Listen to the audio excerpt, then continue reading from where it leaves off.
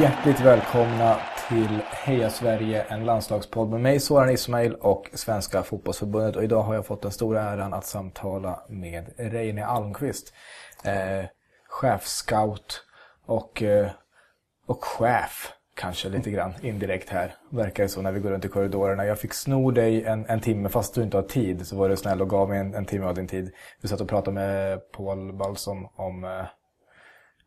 vi håller på nu med 2 landskamper. Vi har Österrike och Estland. Ja, och hur... ni fokuserar inte alls på Ryssland då? Eller, utan det tar man. Nej, Ryssland ligger inte jag. Det har Peter Wettergren. Okej. Hur fördelas landskampet? Sätter ni er allihop och bestämmer hur ni ska fördela? Ja, när landskamperna kommer så sätter vi oss ner och så tar vi dem som vi tycker passar bäst för oss. Ja. Det var naturligt att jag fick Österrike eftersom jag hade Österrike i förra kvalet också. Så blir det så. Men om man ser till, vad gör Paul är ansvarig för? Paul gör ju själva prestationen. Ja, och du berättar för han vad han ska säga. Ja, jag gör ju den från början på mitt lilla speciella sätt och så tycker han att det ser för jävligt ut så ändrar han det så det blir lite snyggare. Ja. Okay. Och hur går det till då? Det här låter så sjukt intressant och spännande att vara scout. Det känns lite som så här spion plus fotboll. Att det är liksom det ultimata. Du är fotbollsninja. När du har redan scoutat Österrike, är det stor skillnad? För Estland skiter jag i helt enkelt. Det är nej, det är ju egentligen inte stor skillnad. Man kan säga att Österrike har ju då, i de 2 matcherna vi spelade mot dem så bytte de spelsätt i andra matcher mot dem de har spelat tidigare. Och sen har man gjort så lite grann nu i de 2 träningsmatcherna också. Gått däremellan. Och därför är det, alltså om inte spelar match innan vi ska möta dem så blir det lite svårt att veta vilket sätt kommer de att spela på. Så vi måste ju då på något sätt förbereda spelarna på att det kan bli både och. Hur mycket anpassar man sig? Som du har ju varit tränare också den här så massa år. Hur mycket anpassar man sig som tränare efter scouterna? Det ser väl kanske lite annorlunda ut nu än för det gjorde för 20 år sedan. Men ändå hur mycket...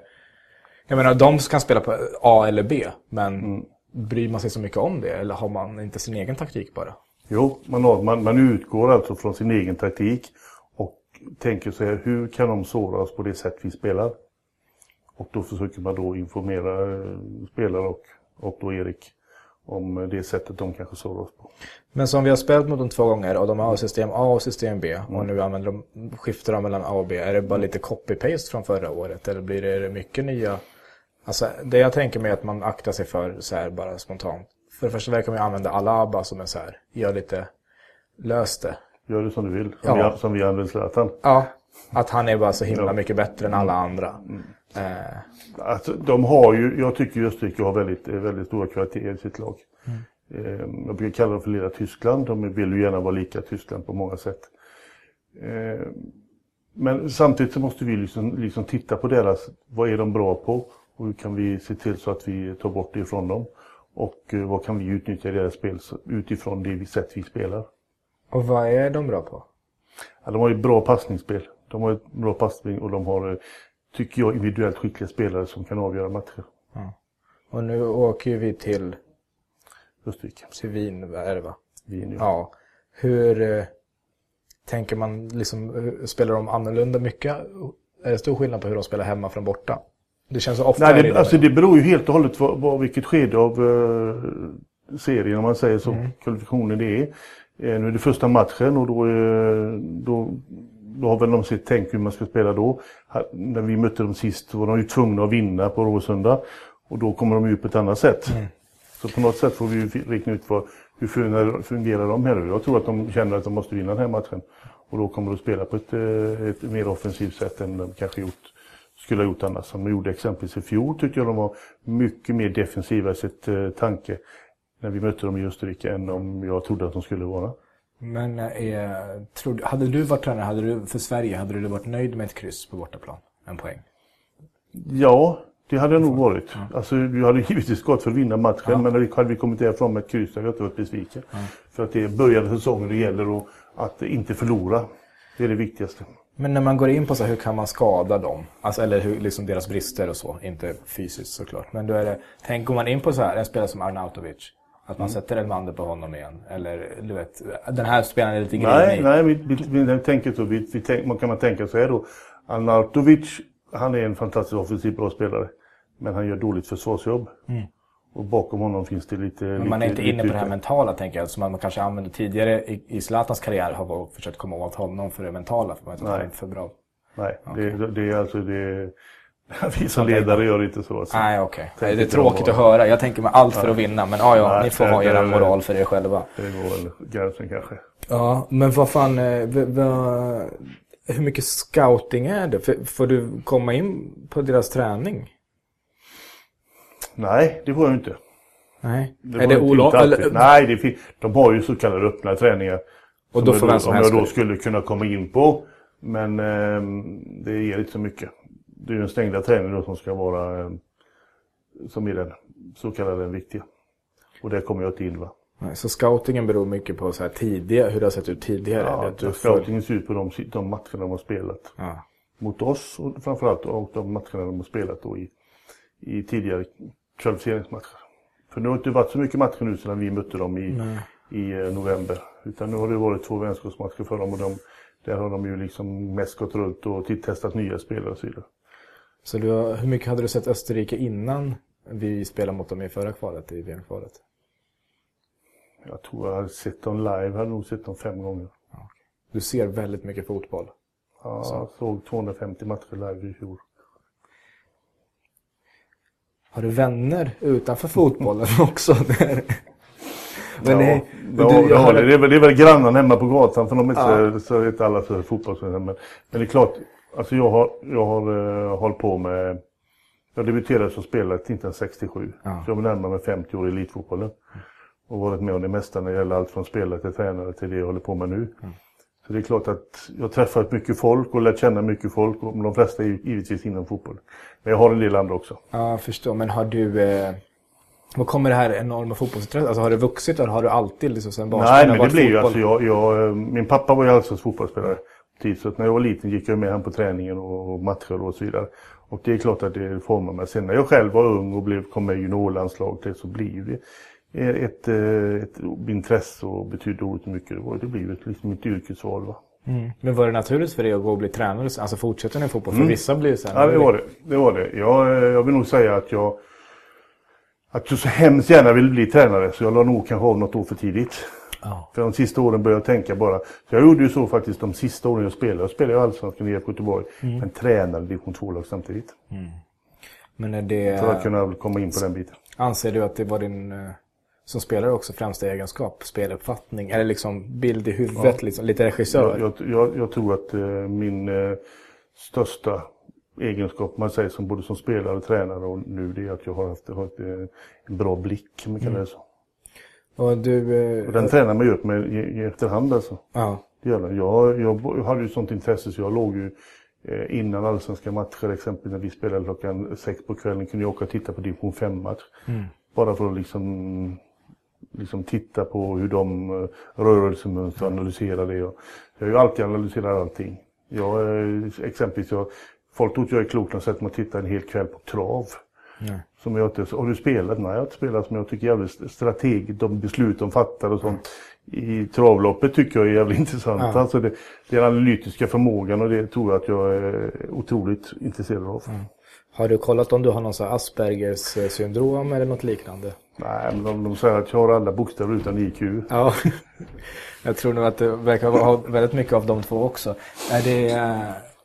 Du har ju också... Vem i svenska landslaget skulle du säga är mest? För jag blev väldigt fascinerad. Jag läste om stort reportage om Lukaku och hur han hade kommit. Roberto Martinez, tränaren Everton, berättade hur han hade kommit till honom inför en match. Jag tror det var Aston Villa de skulle möta och sagt så här, nu har jag har kollat lite grann och jag har märkt att deras mittbackar spelar lite på det här sättet. Och han sa att jag blev förvånad för att en sån taktisk mognad hos en 20-åring. Man hade själv sett samma sak. Men att han kollar på alla matcher, säger han, som inte spelas. Han bandar dem. Inte bara sina egna utan alla i Premier League. Och försöker kolla på rörelsemönster hos anfallarna och liksom vad man kan använda och utnyttja.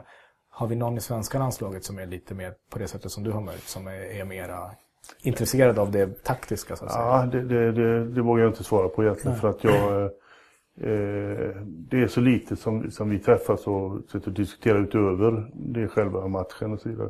Men det finns det säkert. Men jag jobbar ju då liksom i Halmstad BK nu med just den biten att få spelare att intressera mer för vad som händer på plan och liksom utveckla dem då, att få utveckla speluppfattning och förståelse för spelet och konsekvenser och för de beslut de fattar på plan och så vidare. För sig själv och för laget. Och det har jag ju märkt då efter att ha suttit där med dem nu i ett år snart, att intresset för dem och att de får större intresse för oss, större förståelse för det och börjar att fatta bättre och bättre beslut. Men är det här något man kanske borde gå in, alltså tänker man prata om det på förbundet, märker något att gå in tidigt i åldrarna och prata om den? Tycker. Alltså idag med dagens teknologi att det är rätt möjligt, man behöver inte vara en sinnessjuk fotbollspappa eller fotbollsmamma som står och filmar ungarna och bara nu ska du titta på det här för att liksom, det kan också vara en träningstjänst som ju, att man kanske borde få in det i utbildningen, alltså nu tittar vi på en match ihop. Jag tror inte det är så viktigt att man när man ser bilderna ihop med spelarna att man talar om vad som är fel och rätt, utan mer att de får en uppfattning om vad ser jag för möjligheter. Om de säger att jag skulle kunna gjort så här, om man ställer frågan då, och vad tror du det hade fått för konsekvenser för vårt spel och laget och dig själv och så vidare. De tänker någon bana. Det tror jag är viktigt att de själv ser möjligheterna och inte någon talar om det för dem. Det kan man alltid liksom putta in det lite när de inte ser dem, så ger de lite hjälp på vägen. Hur många allsvenska matcher har du sett i år? Jag ser ju alla våra egna och så ser jag alla motståndare. Så jag ser väl 3 matcher i veckan ungefär. Live. Vad säger du om kvaliteten på allsvenskan? Förra veckan pratade vi med Daniel Nanskog. Han sa att ju mer han börjar följa nu så är han mer och mer inne på att fundera på att om inte man skulle ta och sänka minska lagen i allsvenskan så att kvaliteten ökar lite grann, så blir mer press så att inte, han uttryckte det, att nästan vem som helst kan spela i allsvenskan nu. Vad tror du om den tanken? Nej, men jag är helt inne på samma tanke. Ja. Alltså vi har närmare 200 spelare utanför Sveriges gränser idag. Alla kanske inte hade kunnat spela i allsvenskan, men man kan säga att många av de spelarna som spelar idag hade aldrig för 10 år sedan varit i allsvenskan. Då hade de varit i division 1-spelare eller superettan-spelare.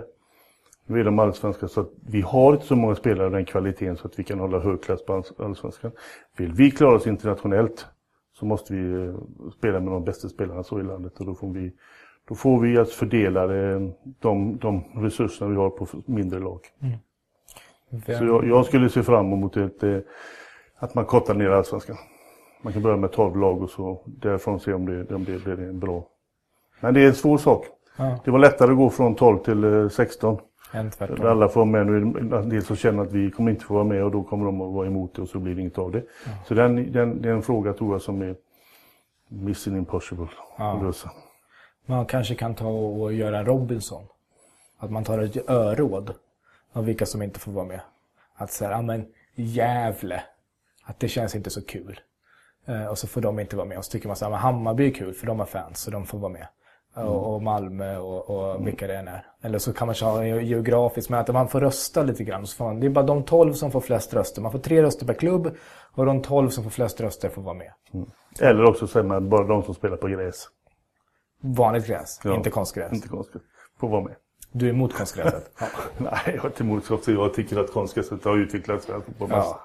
Det var bara ett sätt. Men det är klart att man tycker att det är trevligt. Som i år exempel när planerna var så fantastiskt fina. Så är det, då tycker föredrar gräs. Men konstgräsen har hjälpt svensk fotboll oerhört mycket, och det kommer att göras i fortsättningen också. Du som ser så mycket allsvensk fotboll och har en bra blick och förstår vikten av en bra blick. Vem anser du har bäst blick i allsvenskan? Eller finns det någon som du tycker så här, den eller de sticker ut lite mer med sin speluppfattning? Ja, det finns ju en del som gör det. Men fortfarande så tycker jag ju att Anders Svensson är den som har den största blicken och speluppfattningen i svensk fotboll. Han ser det mesta och läser det mesta spelet. Det finns ju många andra också som är bra spelare. Utan att just nu nämna namn. För jag tycker Anders är fortfarande outställning när det gäller den delen. Men det ska ju till lite till också. Såklart. Och hur är det med du tänker dina roller att jobba för Halmstad och för fotbollsförbundet, det krockar inte på något sätt att du säger, den här ungen i Halmstad, han borde... Nej. Jag tror det är ingen som bryr sig om vad jag tycker. Halmstad, nej. Sen, men du var en SM 69. Vunnit skytteligan 2 gånger. Du spelade några landskamper och gjorde 1 mål, va? Ja. Och jag tänker att ni var som störst i Åtvidaberg nästan, va? Eller var det Åtvidaberg på 70-talet var vi ju ganska överlägsna i det känns ju helt sjukt för mig som är född 87 att för mig är Åtvidaberg bara världens härligaste dialekt. Det är vad Åtvidaberg är just nu. Men ni var alltså kungar i Åtvidaberg. Ni måste verkligen varit kungar då, tänker jag, i stan. I Åtvidaberg? Ja. Fanns det är väl de som spelar, alla som spelar i Åtvidaberg är kungar i Åtvidaberg. Ja, men då när ni var väl stora i Europa? Nej, men man kan säga så att vi var ju ett lag som kanske det bästa lag som har funnits i Sverige någonsin. Åtvidaberg 70-talslag. 70. Bättre än IFKs. Ja, deras bästa. Ja, men vi var ju totalt överlägsna. Alltså, jag tror vi började med 11 raka segrar någonting. Och det var aldrig frågan om vad vi skulle vinna, men det var frågan om hur mycket vi skulle vinna. Men sen sålde vi och spelade efterhand. Så att det blir också lite sämre där. Men vi hade ju då på 73 när vi mötte Bayern München i Europacupen sålt våra bästa spelare, Ralf Edström och Roland Sandberg då på den tiden, och ändå fick de ta ett straffar till slut för att slå ut oss. Och då hade vi ändå slått ut året innan Chelsea och så här. Så att det var spelade mot Barcelona också, va? Ja, Barcelona, men då hade vi inte mycket lag kvar av det laget, men vi mötte ju Barcelona i kvartsfinal. Så att det hur var det att komma ut på de där arenorna? Det är ändå skillnad.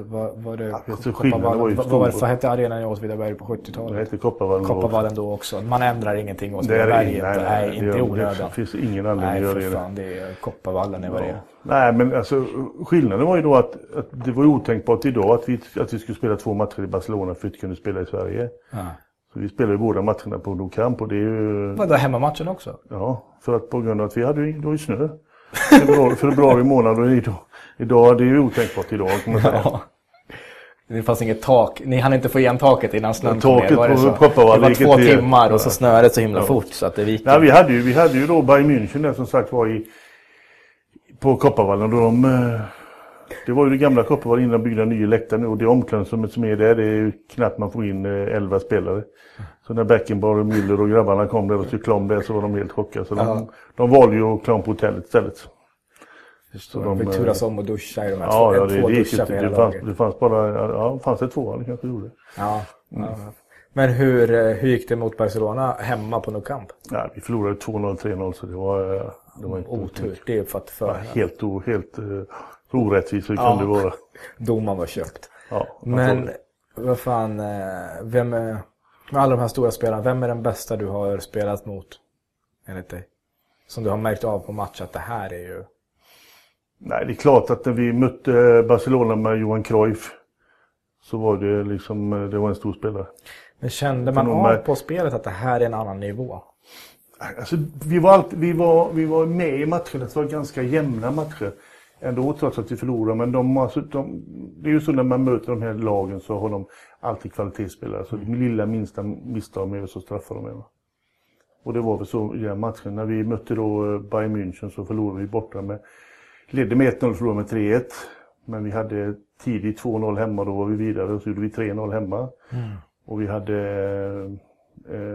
i förlängningen hade vi 3 skott i stolparna.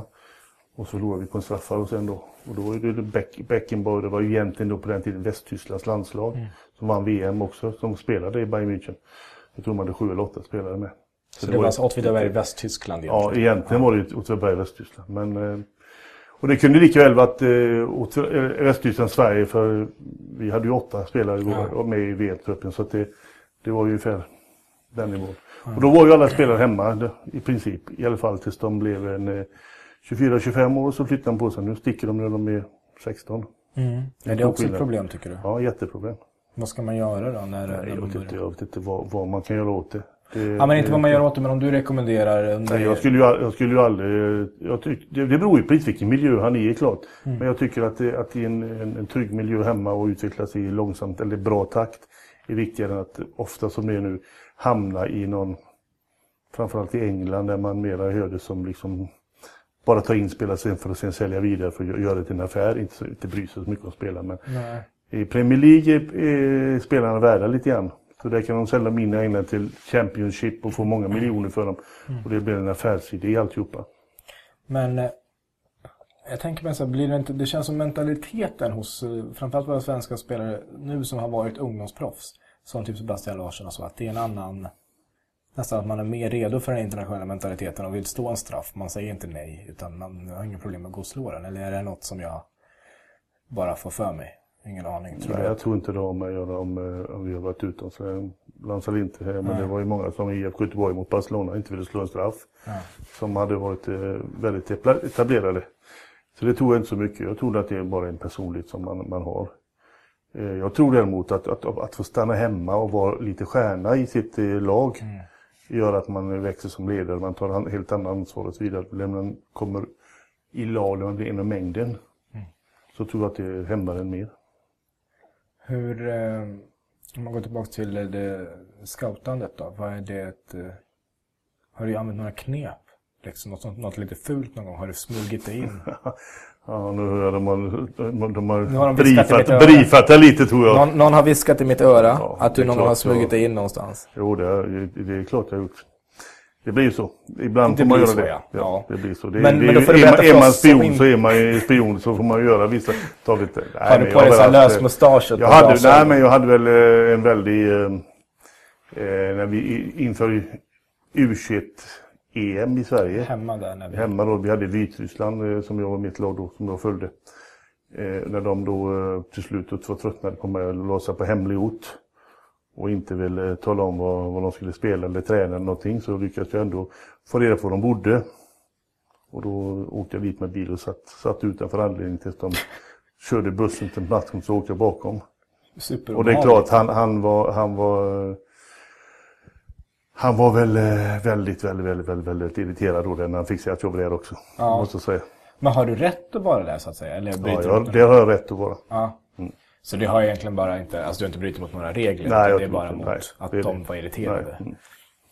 Men har andra scouter gjort något, eller spioner? Alltså jag ser bara framför mig den här ICA-reklamen när de ska så här smaka snittar av grejer. När han kommer tillbaks med så här lösnäsa och glasögon och sen så kommer tillbaks igen med mustasch och så.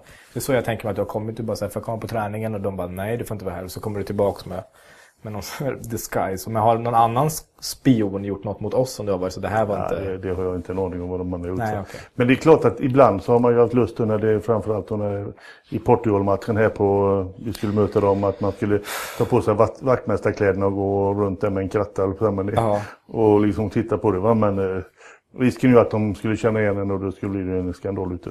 Ja, synd. Jag är för i alla fall om du någon gång behöver hjälp. Får låna ditt skägg. Ja, eller en kratta.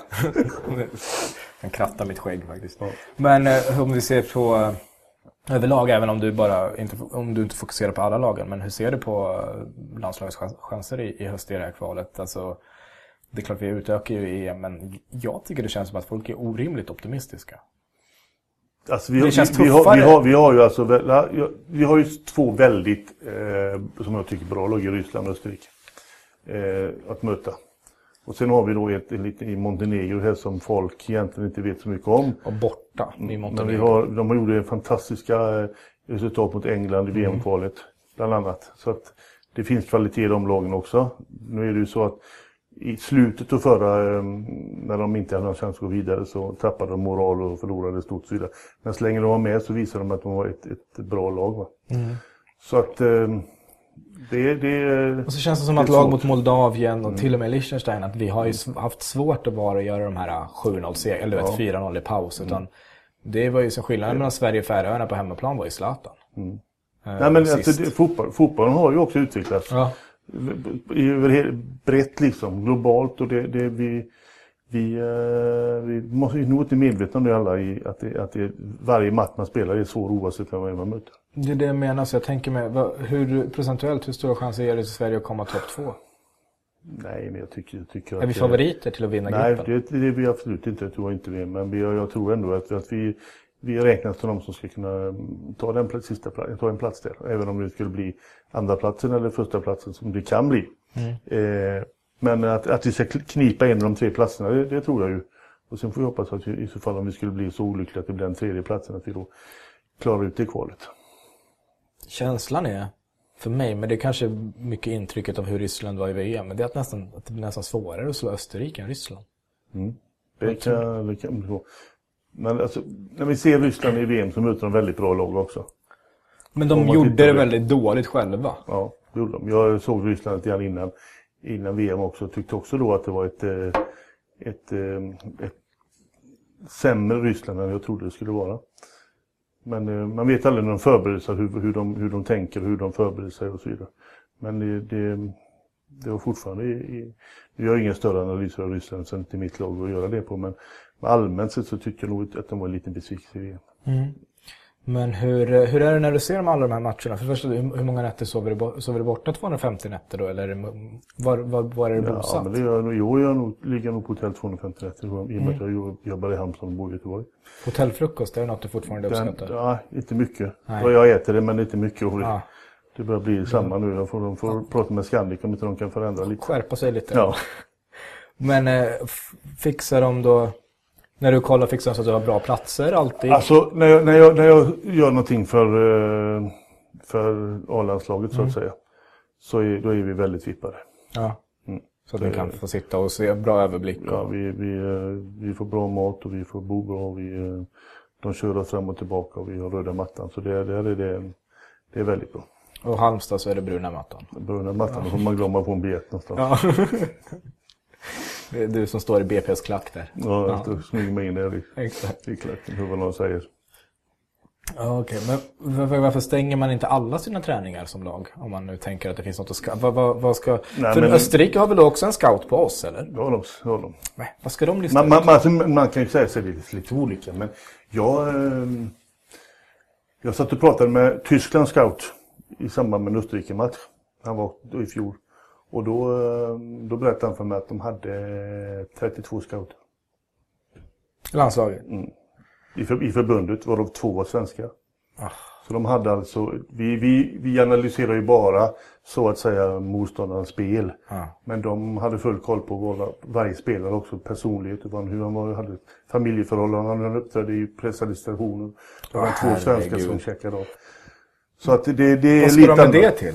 Det sätta press? Det får nej, men de vill veta lite om... namnge någons fru så att han kommer i balans, eller? Nej, men de vill veta lite hur man reagerar i olika situationer. Om man är för mentalt stark eller för mentalt svag. Efter 3 shots blir han lite vinglig. Ja, kanske det var så. Ja. Men det var nog Jägermeister. Ja. När du varit runt och kollat på... Du kollat så otroligt mycket fotboll under så många decennier. Och är det... Vilken skulle du säga har du några så toppupplevelser stämningsmässigt som du har upplevt? Att på den arenan, de fansen, den matchen, någonting sånt? Ja, jag tyckte att Österrike-matchen var fantastisk i fjol nere i Wien. Då var med publiken och stämningen, det var helt enorm. Sen har jag haft en Europacup-match när jag tränade i Göteborg mot Fenerbahce. I Turkiet. Där hela läktaren var klädd i klubbens färger och alla stod och hoppade. Och vi fick nästan avbryta bara uppvärmning bara för att stå och titta och njuta av situationen. Så det var fantastiskt. Men var du på, du måste det väl vara, Sverige-Portugal? Sverige-Portugal? Ja, hemma. Nu? Ja. Vad tycker du om den? Det kändes som den stämningen var här när vi blev 2. Det blir en fantastiskt bra stämning när målet kom en stund där innan Ronaldo... Jag hade Portugal som mitt lag också så att jag var på matchen. Vad är din känsla för Ronaldo? Jag tycker det är en fantastisk fotbollsspelare. Ja, han är duktig. Men vad är din känsla för Ronaldo? Känsla, det är inte så att jag har speciella känslor för olika fotbollsspelare. Känner du ingen irritation mot att han tog ifrån oss VM? Nej, det gör jag inte. Okej. Jag gör inte det. Jag uppskattar bra fotbollsspelare. Ja, du är en större människa än mig. Då får du. Har du haft någon så här obehaglig stämning då? Eller så det här är inte... Det har jag haft. Såväl som spelare, tränare, scout? Ja, det har jag haft. Jag har haft ett par obehagliga upplevelser där man har efter att ha vunnit en väldigt viktig match och blivit jagad in i omklädningsrummet med folk med både klubbar och annat slår efter innan man har hunnit in och fått några slag på en också. Vad har det här varit? Det har varit Sverige. Allsvenskan? Allsvenskan, som spelare eller tränare? Som tränare. Och som spelare har jag också varit med om det. Jag har varit med när man har suttit i båset som tränare och det bara haglat skrivmaskinsrullar med de här hårda bitarna i mitten. Så fort man reser upp så fick man en sån farande över sig, eller så gäller det att sitta inne i båset och höra smällar hela matchen. Men det finns ju många sådana upplevelser som har varit. Det har blivit betydligt bättre för oss nu som jobbar med fotboll. Mycket säkrare, men det var en period som början på 90-talet jag tyckte det var ganska obehagligt ibland.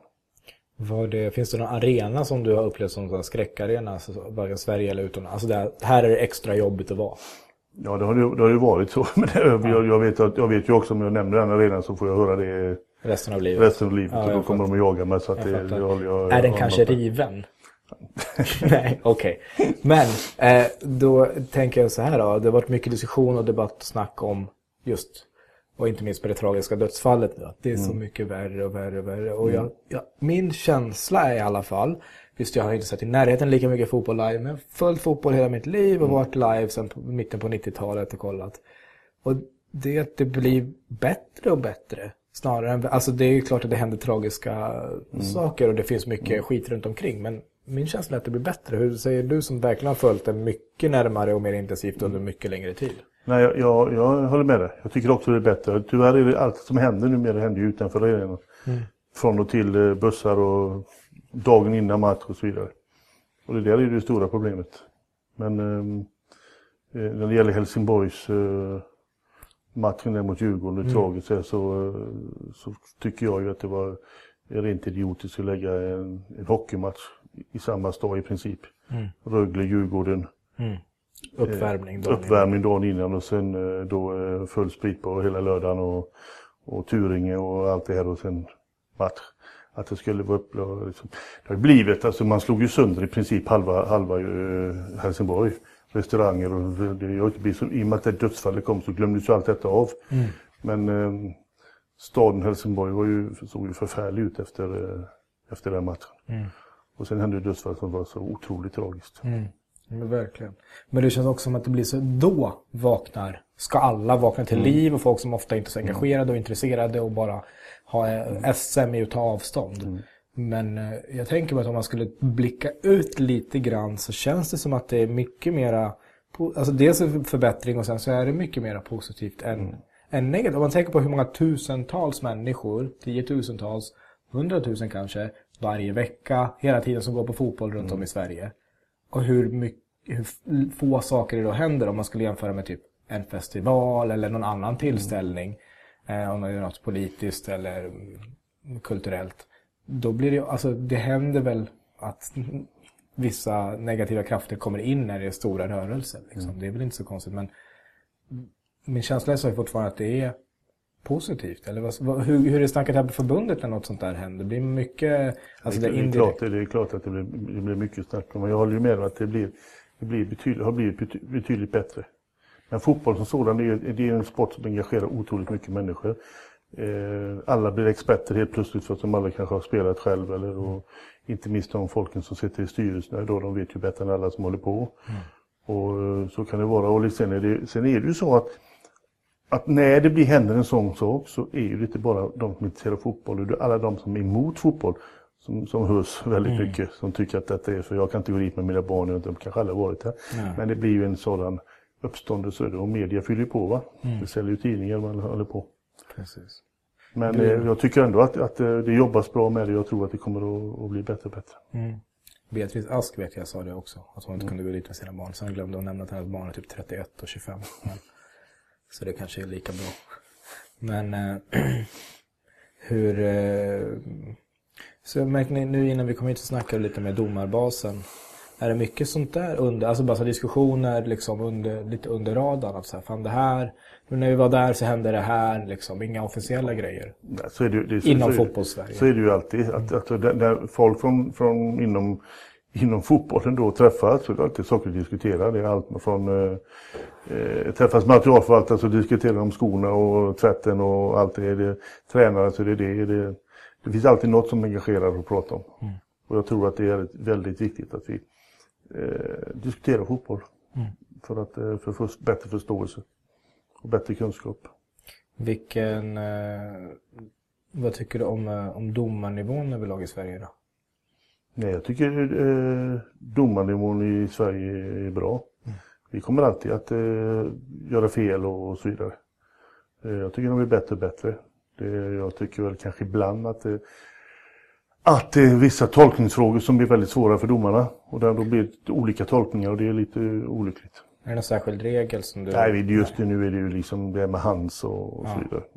Som är svår för oss att förstå och likadant med för domarna också kanske. Det var ju samma när den nya offside-regeln kom och publiken på läktaren skrek att det var inte offside, det var offside. Och innan folk började förstå vad det är. Så det tar väl en tid kanske, men jag tror ändå att handsregeln den är ju stor i hela Europa nu. Eller hela världen, så att vi får nog tänka till hur vi vill ha det i Sverige. För nu är det ju lite olika bedömningar i olika länder. Hur tycker du att det ska vara? Nej, det är ju som säger sunt förnuft tycker jag ska råda. Liksom, att domaren är så det ska stå det under paragrafen. Ja, han måste kunna liksom avgöra liksom om är detta medvetet eller är det inte medvetet. Ja. Men det är svårt, men man hoppas att domaren har så pass spelförståelse. Är du en sån på läktaren som kan ställa upp och skrika lite på domaren och bli väldigt emotionellt involverad, eller sitter du tyst och analyserar? Idag sitter jag tyst och analyserar, men jag vill säga att när jag var aktiv som tränare var jag nog inte lätt att göra med det. Nej. Pratar man då mycket efteråt och sådär? Fan, så nej, men så är det inte. Utan när man var i varv som jag var, då var det inget prat, utan då var det mer att gå på skrik och tala om vad som blev fel. Idag är man mer lite sansad. Och, det. Hur är det nu? Nej, jag tycker däremot jag kan bli lite irriterad på läktaren när jag ser två neutrala och ett inblandade allt och märker att domaren är mera dömer åt ena hållet. Va? Och det är små detaljer som kan vända en match som inte någon i publiken ser med en liten knuff eller en liten hållning där och liksom, som man släpper eller delar ut kort och lite olika sådana saker. Och där tycker jag liksom att jag har en känsla just nu allmänt att när jag ser en del matcher att det inte alltid är rättvis bedömning. Men som sagt, man är människa.